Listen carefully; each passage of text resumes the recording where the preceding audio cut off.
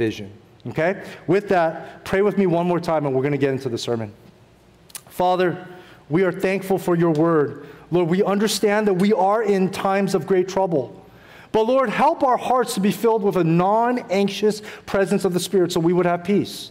Help us, Lord, to anchor ourselves on the Word of God. Lord, I know that we are busy, but we need to do a little bit more work in terms of becoming missional theologians, becoming disciple makers, thinking more sharply, loving more, expanding our focus and expanding our heart, and our generosity, but at the same time focusing on disciple making.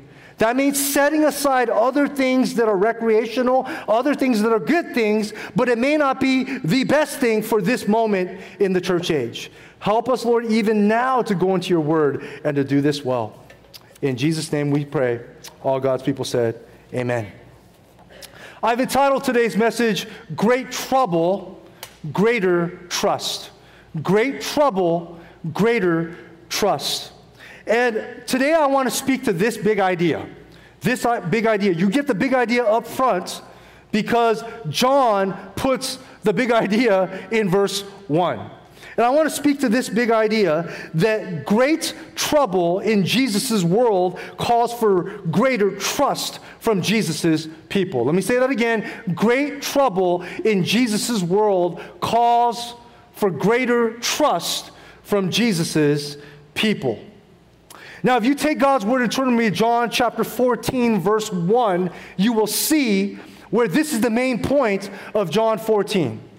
This is the main point of the entire chapter of John 14. John 14 talks about the Holy Spirit coming. It talks about how Jesus is going to commission the Holy Spirit. It talks about having peace. That leads into chapter 15 where we are called and commissioned and commanded to remain in Christ. And chapter 16, more detail about the Holy Spirit because Jesus is leaving. But chapter 14 sets you up for that. John 14, 1, let me read it to you and hear this. It says, let not your hearts be troubled. Believe in God. Believe also in me. In other words, don't let your heart be troubled. This is an imperative. This is a command. Believe in God. Believe also in me. Now, in your Greek, I know there's some seminarians in here, I see you, okay, that the believe in God and believe also are in the indicative, but if you look at your exegetical guide, this is what we call, it can be an imperative, right? So you have a triple imperative. You have indicatives functioning in an imperative. I need to say that because some of you will check me, and that keeps me a student of the Word, knowing that there's seminarians, and I saw the other day a seminary professor in here as well, talk about keeping ourselves accountable. So let your hearts not be troubled is a command. Jesus commands us in the imperative, and then he repeats it in a double imperative, believe in God, believe also in me. So he's saying, trust me. Trust me. But then you go down to 14, verse 27. So that's a lot of real estate in the word where you pass over. And notice that he says the same thing again. Let not your hearts be troubled. But this time he says, peace I leave with you. Peace I give to you. That's the peace that needs to be in our hearts. Right? It says, not as the world gives to you, I give to you. What does he give us? He gives us the Holy Spirit.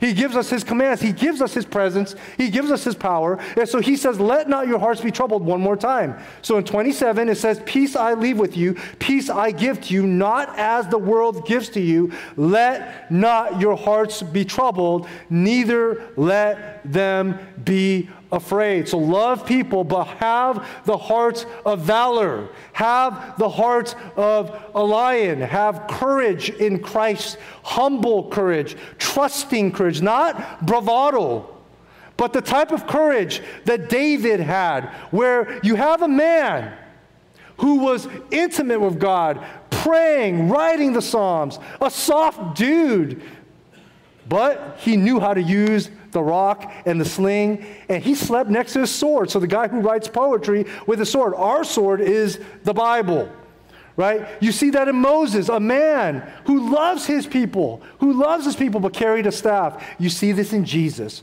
a good shepherd who would lay down his life for his people, yet he's also the Lion of Judah. Let not your hearts be troubled. Let them not be afraid. Take heart. That's the main point if you didn't get it. And then the rest of the text supports it. Okay? So, in the rest of our passage now, in verses 2 to 14, we see 3 reasons. There's more than 3 reasons, but I want to highlight 3 reasons of why. Right? So he gave us the command, let not your hearts be troubled, but trust in Christ. Why? There are 3 reasons for greater trust in Christ. And the first reason is because Jesus secures our future. Jesus secures our future. In verses 2 to 4, Jesus is speaking of what has yet to take place. It's going to happen. He's going to leave them. But when we look at the scriptures, this has already happened. So we look at this as Jesus secures our future. Now let me read to you verses 2 to 4. It says this, in my Father's house are many rooms. If it were not so, would I have not told you that I go to prepare a place for you? If I go and prepare a place for you, I will come again and I will take you to myself. Stop right there for a second before I read more. Jesus, where's my hotel room? Where's my hotel key? I'm your hotel and your hospital. You think heaven, that I was going to leave you alone and let you do your thing? Heaven is heaven because Jesus is there. Heaven is heaven because it's the place of the presence of God. Don't miss that. It's not about the rooms. It's not about your room. It's not about your room key, whether it's a suite or a shack. Okay, it's not about any of that. It's not about how big the house is or what the house looks like. Right? It's talking about, I am going to take you to myself, that where I am going, you may also be. So let that be your interpretive key. Now verse 4. And you know the way where I'm going.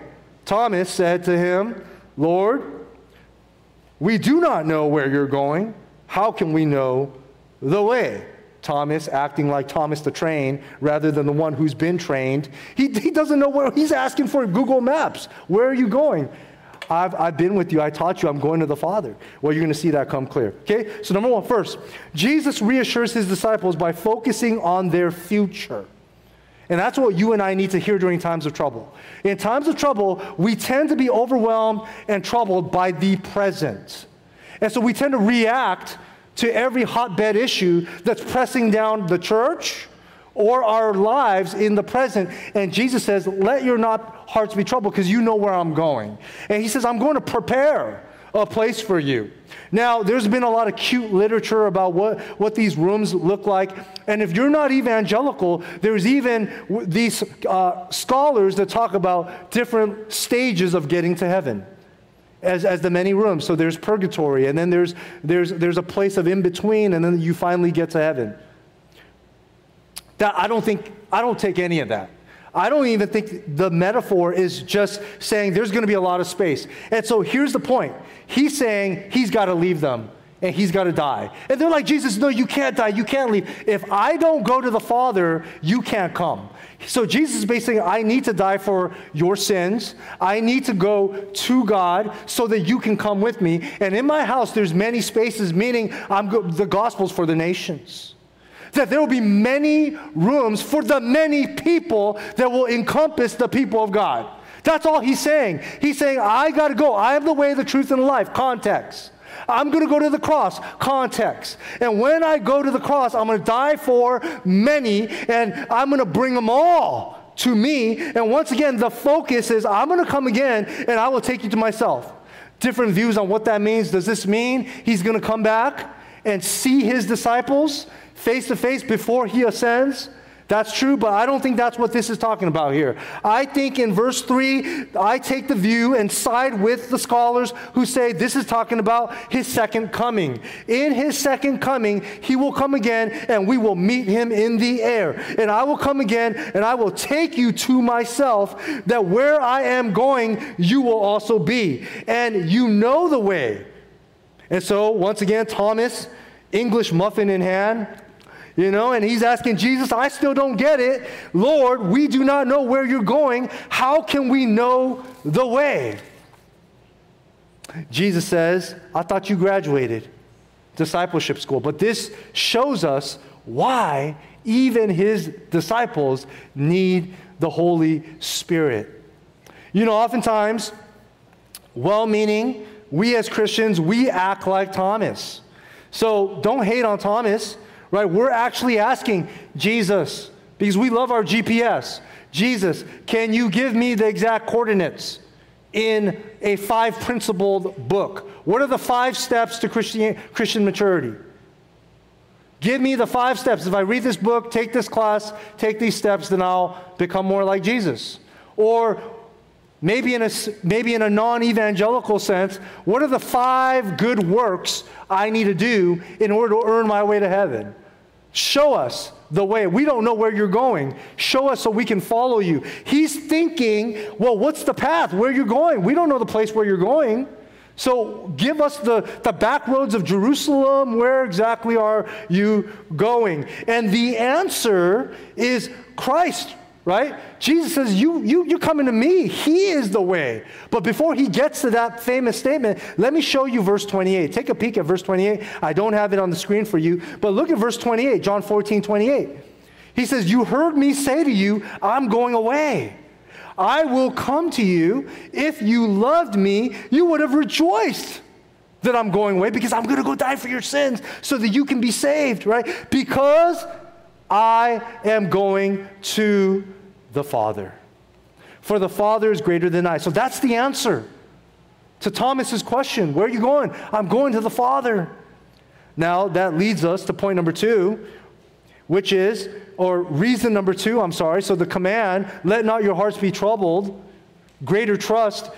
Instead, trust in Christ. Why? Reason number 2 is because Jesus is the only way to salvation. Not only does Jesus secure our future, but he's the only way to salvation. You see, for the Jews, when you heard that term, I'm going to God the Father, access to the Father means salvation for the Jews. Because access to the Father meant your sins are forgiven, your sins are atoned for, and you can have a relationship with God the Father, Yahweh. And so for us today, this is simply salvation. Now look with me at verse 6. Verse 6 says this, Jesus said to him, I am the way, the truth, and the life. No one comes to the Father except through me. Now this is a famous verse that many of you have understood, and this is set again in the context of let not your hearts be troubled, but trust in Christ. Why? Because he is the way, he's the truth, and he is the life. No one comes to the Father but through me. If you had known me, you would have known my Father also. From now on, you do know him because you've seen him. Uh-oh. Uh-oh. What do you talk about, Jesus? We want to see God. Remember Moses? Moses says, God, you know what? You've spoken with me. We have this personal relationship. I trust you. Can I just see you? God tells Moses, you'll die. No man can see me. If I had Instagram, it'd be instant death. So get in that crevice right there. Hide in the cleft of that rock and get up in there. And I'm just going to pass by you, and my glory is going to pass by, and you're going to get a glimpse of my backside. My backside. Because no man can look at God and live. Because man is sinful, God is holy. Remember Isaiah chapter 6? Isaiah, he sees the pre-incarnate Christ sitting on the throne, and the first thing he says, woe is me. Woe is me, meaning I'm going to die because I've seen the Lord, and no one's allowed to see the Lord. And so here's Jesus now telling his disciples, if you've seen me, you've seen the Father. If you've seen me, but Jesus, we're not dead. Yeah, because I'm going to die for you. If you've seen Christ, you've seen God the Father. Right? So a lot of people ask, like, where's God? Why doesn't God show up? Jesus Christ, as laid out in the Word, is everything we need to know about God. Now, he says he's the way. What does he mean by the way? There's a lot of ways. There's many ways, but there's only one way to God. And so when he says he's the way, he's saying he's the only way to salvation. Jesus Christ is the only way to be saved from the eternal judgment of God and to have eternal life in heaven, in the presence of God, with God. When he says he's the truth, he is the revelation of God. All of the Scripture points towards Christ, and all of the Scriptures find their fulfillment in and through Christ.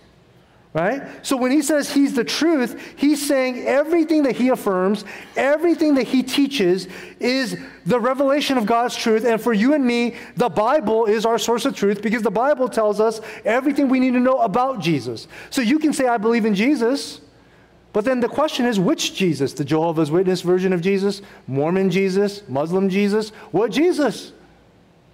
Jesus. What Jesus? Well, the Jesus of the Bible.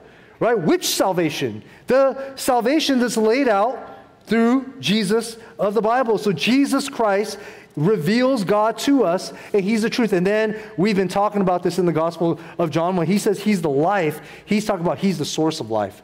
In the beginning was the Word, and the Word was with God, and the Word was God.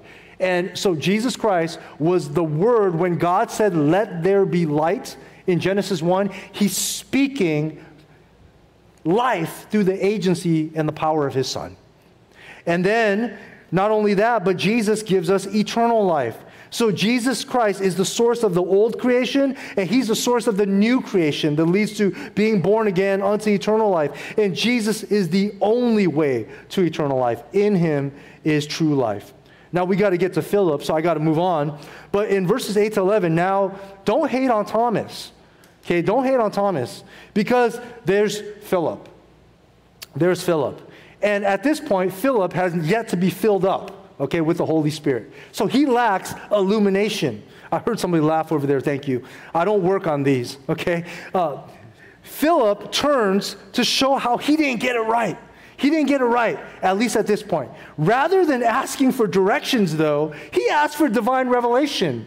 He asked for divine revelation. So get this. I mean, if you're Jesus, you might be offended, but Jesus is not offended, okay? So Jesus himself has revealed God to them. And Philip, his disciple, is about to ask him, hey, we just want to see God.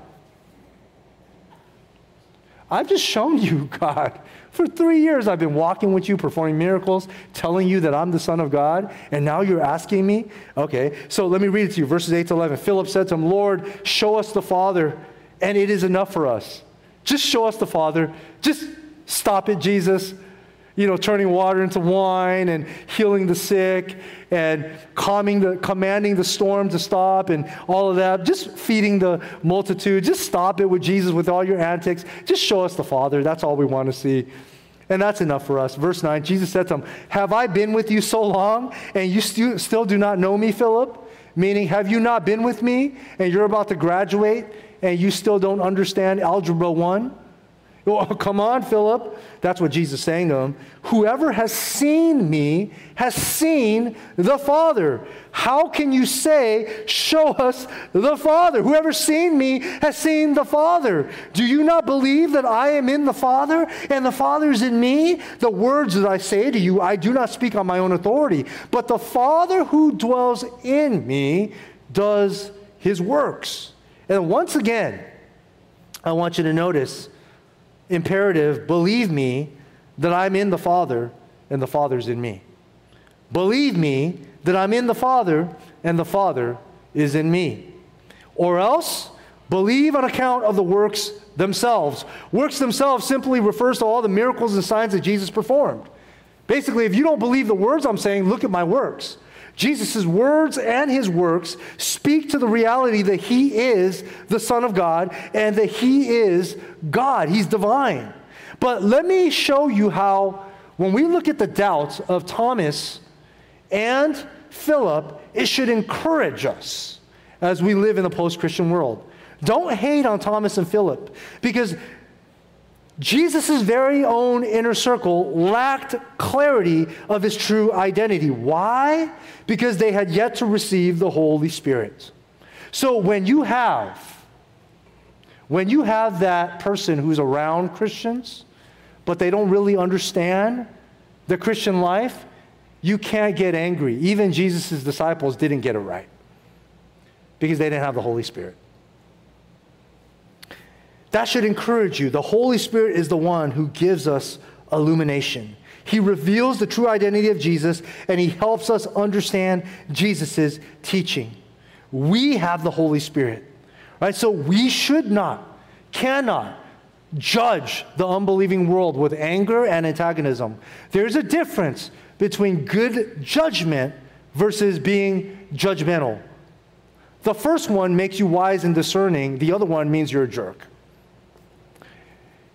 It's one thing to look at unbelievers or to even look at a pride parade and just to hate them and say, look at how despicable these sinners are. It's another thing to read your Bibles and realize, man, these people don't have God, and if I didn't have God, I might be there too. So I have good discernment and judgment that is not the right way, but that's not the best way. That's not God's good way. That's not the goodness of God. But we respect that these are human beings made in the image of God, made in the image of God, but not aligned with God's will. So how can we show love without compromising? How can we pray maybe without participation? How can we understand that even Thomas and Philip didn't understand the identity of Jesus Christ? How could an unbelieving world, especially those, and nowadays in a post-Christian world, who has not heard of what the Ten Commandments are, or you say Noah's flood, they're like, what? That's what it's going to be like, and we need to prepare ourselves. We need to prepare ourselves by understanding the importance of the Holy Spirit. But also, the answer to Philip's question is that Christ is the sufficient revelation of God. I'll give you more application here. That Jesus reveals to us everything we need to know about God the Father. Jesus Christ doesn't reveal to us everything there is to know about God. There's the mysteries of God. There's the immense, divine, heavenly nature of God. There are things that in our finite minds we will never understand in this lifetime. So Jesus is not saying, I'm telling you every single thing there is to know about God, the Father, and the mysterious plans of God. But what he is saying is that everything that human beings need to know, it's sufficient in Christ. So nowadays, there are a lot of Christians deconstructing the faith. There are a lot of Christians, the well-meaning ones, kind of deconstruct the church hurts or society or whatever they've gone through, and they deconstruct their faith and they question Christianity and they reconstruct it back to something. Others deconstruct their faith and they leave their faith. They basically say, whatever Christianity taught me, I realize now that either science is more important or I want to be more free from Christianity. And oftentimes my question is, what exactly are you deconstructing? You're certainly not deconstructing Jesus. So are you deconstructing your hurt in an immigrant church? Are you deconstructing Christian hypocrisy? Because Christians are not perfect and there's a lot of sinful and false Christians. Are you deconstructing spiritual abuse in horrible situations? Are you deconstructing the moral failure of Christian leaders? Are you deconstructing that something about your orientation or your lifestyle doesn't match up with the Bible? What are you deconstructing? Because if you're saying science is good, it's the wrong tool. It doesn't prove or disprove Jesus Christ. And at the end of the day, if you truly deconstruct Christianity to its foundation, you're going to find Christ. And if you reconstruct it according to Ephesians and Acts and 1 Corinthians, you're going to find the body of Christ. Don't be deceived. If you deconstruct Christianity, not big evangelical, not evangelism, not political majority culture, not church hurt, not a horrible example of a church, not church mistakes, not hypocritical Christians. If you deconstruct historical Christianity for what it really is, you are going to get back to Jesus Christ, the way, the truth, and the life, as the foundation at the bottom, the rock at the bottom of the rubble. And when you reconstruct it, you will find the body of Christ. There is no Christianity apart from the church. No. And there is no church apart from the foundation of Jesus Christ. And so Philip and Thomas's doubt is answered by Jesus saying, if you've seen Christ, that's sufficient. And I think the challenge today is that for many people, Christ will not be sufficient. And the Bible will not be sufficient. And that is why, this is what I'm saying, prophetic versus reactive. Reactive leadership is every hotbed political issue comes up and the church just speaks to it and reacts to it. And I think there's sometimes in Sunday school or private discussion where that's necessary. But prophetic is teaching God's people what you feel from the scriptures God wants the people to hear and what they need to hear in order to not just react to all of these things, one of these issues, but all of these issues, how to live as a Christian. And I will tell you that the answer to Christian living is not attacking every single hotbed social issue, but it goes back down to understand the doctrine of Scripture and the authority of Scripture. And if you start there, you will eventually be able to navigate all of these issues, guarantee you. Because Jesus Christ is the way. He's the truth, and He's the life. And if you don't have Christ as the foundation, and if you don't have a robust understanding of Scripture, you're not going anywhere. Let me share with you something that will offend some of you. The moral majority does not hold to the authority of Scripture. The church does. You won't find your answers in the moral majority. You find your answers not in Big Eva, but in the true evangelical church that preaches Christ in Scripture and teaches people how to handle systematic theology, what the entire Bible says about various topics about God and Christian living, and how to do hermeneutics, how to study your Bible, how to use your sword. How to use your sword. Before I keep preaching on that, let me go on to reason number 3. Reason number 3 kind of breaks the thought process a little bit, but it does tell you the third reason why our hearts must not be troubled, but we need to trust in God is because Jesus works through our prayer and our practice. So not only does He secure our future, not only is He the only way to salvation, but the third reason why our hearts must not be troubled and we need greater trust in Christ is because Christ works through our prayer and practice. Prayer, in other words, fuels the work Christ does through us. And greater trust in Christ is conveyed through prayer. Our prayer is that Christ would do His great work through us despite a world of opposition. Let me read to you the 2 verses, 12 to 14. And I know, and I've done it. I went back and looked up my sermon database, and you can do an entire 1, 2, 3 sermons on just verse 13 and 14. What does it mean to pray in Jesus' name? But we can't do that this morning.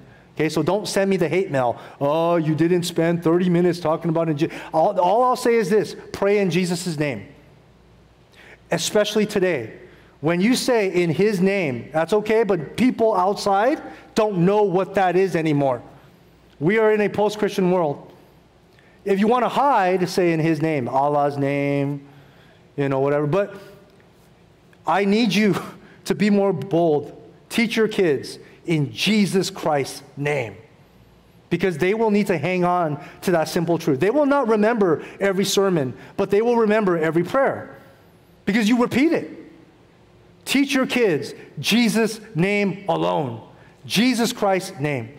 It's okay if you say, every so often, right, in His name we pray, in the name of the good God. Which good God? Jesus Christ. Christ alone. We're in a different world, brothers and sisters.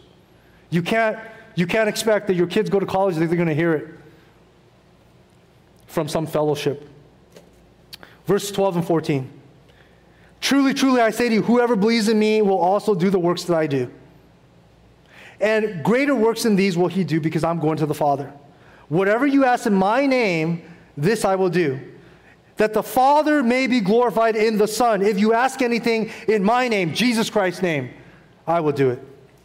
Now, when he says, whoever believes in me, he's repeating that exhortation, believe, believe, believe, trust will also do the works that I do and greater works. Very clearly, this is not saying that we'll do more qualitative work than Christ. No one is going to calm the seas. There's not one surfer I've seen that tried. The first surfer was Peter, and he failed. Okay, he fell. And so no one is going to feed 5,000 or the multitude. We have a great special events team that can feed a lot of people. They cannot feed like Jesus fed. Okay, nobody can do that. So none of us are going to do greater works than Jesus. None of us are going to do greater quality or quantity. If you look at it that way, None of us are going to die and die for the sins of man and to rise again. So what does he talk about? He's talking about the Great Commission. He's saying that he died on the cross to secure the salvation of many. But he left the work for Spirit-empowered disciples like you and me, ordinary people, to do extraordinary work. That we will do the greater commission, the Great Commission. That we will be sent out and we will bring in more people than he brought in. He finished the work, right, on the cross. We are the messengers that proclaim the message about the finished work, and the Spirit brings people in to the family of God. And so it's very clear for those of you who are reformed in your thinking, Jesus died on the cross to secure a people who he knows who they are. Then he sends his Holy Spirit down and fills us, and he says, go get them. I died for them. I know who they are. There's a set number. Go get them. Because their salvation's guaranteed because Christ died for them. Now, church, don't be afraid. You don't have to try to win them. You need to be loving. You don't have to be convincing. Go get them. Jesus died. He finished the work. It is finished. Every elect has been paid for their sins. Church, you go get them. You're going to do greater works than me. That's what he means. And when he says, if you ask anything in my name, I will do it. When you say, Jesus Christ, please, please, please give me a Ferrari, I will drive very fast for you. He's going to say, I need you to fast for me.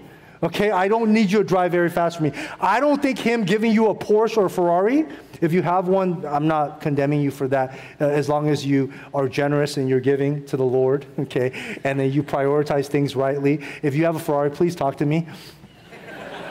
Please, please talk to me. I've always wanted to live my Fast and Furious dream. But, I don't think if you ask for a Ferrari or Porsche that brings glory to God. It doesn't help the kingdom. It doesn't, right? So what does he talk about? Context. He's saying when you pray in the context of the Great Commission, when you pray, Lord, help me to do this great thing, these greater things for you. Help me to grow in Christ's likeness.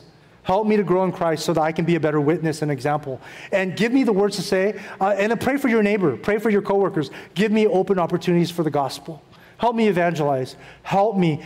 If you ask, he will do it. Help me to use my spiritual gifts in the church so that others will be blessed and the people will come to Christ. Ask. Ask anything in the context of doing greater things for him, and the Holy Spirit will do it. Okay? And once again, Jesus commands us, let not our hearts be troubled. Instead, trust in him. The big idea this morning, once again, is the great trouble in Jesus' world calls for greater trust from Jesus' people. Great trouble in Jesus' world calls for greater trust in Jesus' people.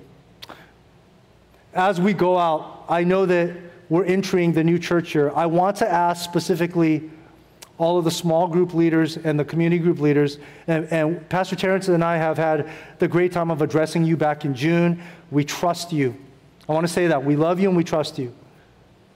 In the English congregation, we never tell you, it's never worked. Everybody read this book. Everyone discuss the sermon. You guys are like too democracy-free kind of thing. But you'll wear your mask, it's funny. Everybody mask up. That's the thing about Asians, right? Asian conservative Christians, like conservative in policy, but then you're on the other side when it comes to safety and things like that, right? We just don't match with Arkansas and Alabama. But anyway, you get my point. I don't want to impede your freedom, but I need you to pray about this. Consider how in your groups you will focus your attention on disciple making, and then we will resource you. I want to say, how many of you guys actually went out? I didn't want you to do this and already bought this book, Christian Theology. Anybody already bought it? I know you did. Okay, anybody else? Come see me. Come see me. Okay, I want to. Unless you don't care about the money, which I respect you on that, but I want to subsidize it. What happened is that the author is a friend of Pastor Terrence. Okay, so we can get it directly for under $10 a pop. I was going to sell it to you for 15, so there's skin in the game. Okay, I might do that. And you will know exactly where that money is going. Okay, like we'll buy a sonogram machine or something like that. Okay, but I'm not saying we're going to do that. I got to check with finance, sorry. But we're going to subsidize it for every single person who actually comes to the class and purchases the book, okay? If you already bought it, and there's not too many of you, come talk to me. I want to subsidize it for you. Give me the receipt. Give me the receipt. I want to reimburse you for the rest of it. But if you're like, nah, money's not an issue, that's fine, okay? But we want to charge you something so there's skin in the game. I highly encourage you guys. If you can't come to the class, maybe you guys can discuss it in groups. Okay, maybe there's some way. Okay, think about it. Think about it. It's not just about knowledge. Just to be clear, this book does not teach you, how do you deal with abortion in this world? How do you deal with racism in the world? How do you deal with gender issues? That's not this kind of book. This book begins with the doctrine of Scripture. Then it talks about the attributes of God. You need to be able to teach people that when you have a gay or transgender teacher or coworker who does not have the Holy Spirit, how do you respect that person that's made in the image of God, yet speak and teach that is not God's way and that's not your preference, but to do it with love? So that's where you're emphasizing not only is God's way the right way, but it is the best, wisest, and good way. And we teach our kids not only what is right and wrong, but what is the goodness of God, so that they respect people in the world that they need to live in because they're made in the image of God, while recognizing spiritual wisdom. Because sad truth is, your kids and the emerging generation will come back to you. How come they're so nice and you Christians are so hateful? And there's got to be a way where we say, look, you know what? Jesus Christ is the only way, the truth, and the life, and his way is truth. And we're not hateful. We can't compromise, but we have to love. What does that love look like? Beloved, whether you like it or not, you are entering a post-Christian world. Whether you want to set aside 30 minutes of your Netflix time, 1 hour, okay, or traveling, which is not a sin, go ahead, do that. I went on vacation, eating in good restaurants, playing together, that recreation, do it. But can you give a little bit of that time to say, hey, to be a Christian in today's world, it costs something. We're not being thrown in prison yet. We're not being tortured. Our homes aren't being raided, but there is a cost. There is a cost. And suburban Christians, you have to be ready. But as your pastors, if we're calling you to do that, we will work harder. We love you. We want to do this together, but we need everyone at the table. I'll say more next time I get an opportunity to preach with next week. Let's pray. Father, we are not in times where we can just be easy. Lord, we need to take the call to discipleship seriously. We need to recognize, Lord, not only do we need to know what the Bible teaches in terms of right and wrong, but we need to navigate the gray zone. We need to be disciples with a non-anxious presence in this world. We need to be disciples, Lord, who can speak winsomely, wisely, lovingly, but yet with conviction. We need to not compromise, but still have compassion. We need to teach the emerging generation and ourselves how to be the church like it was in the book of Acts. Lord, will you empower us, grounded on Christ, the only way, truth, and the life. Help us to do that as a church. In Jesus' name we pray. Amen.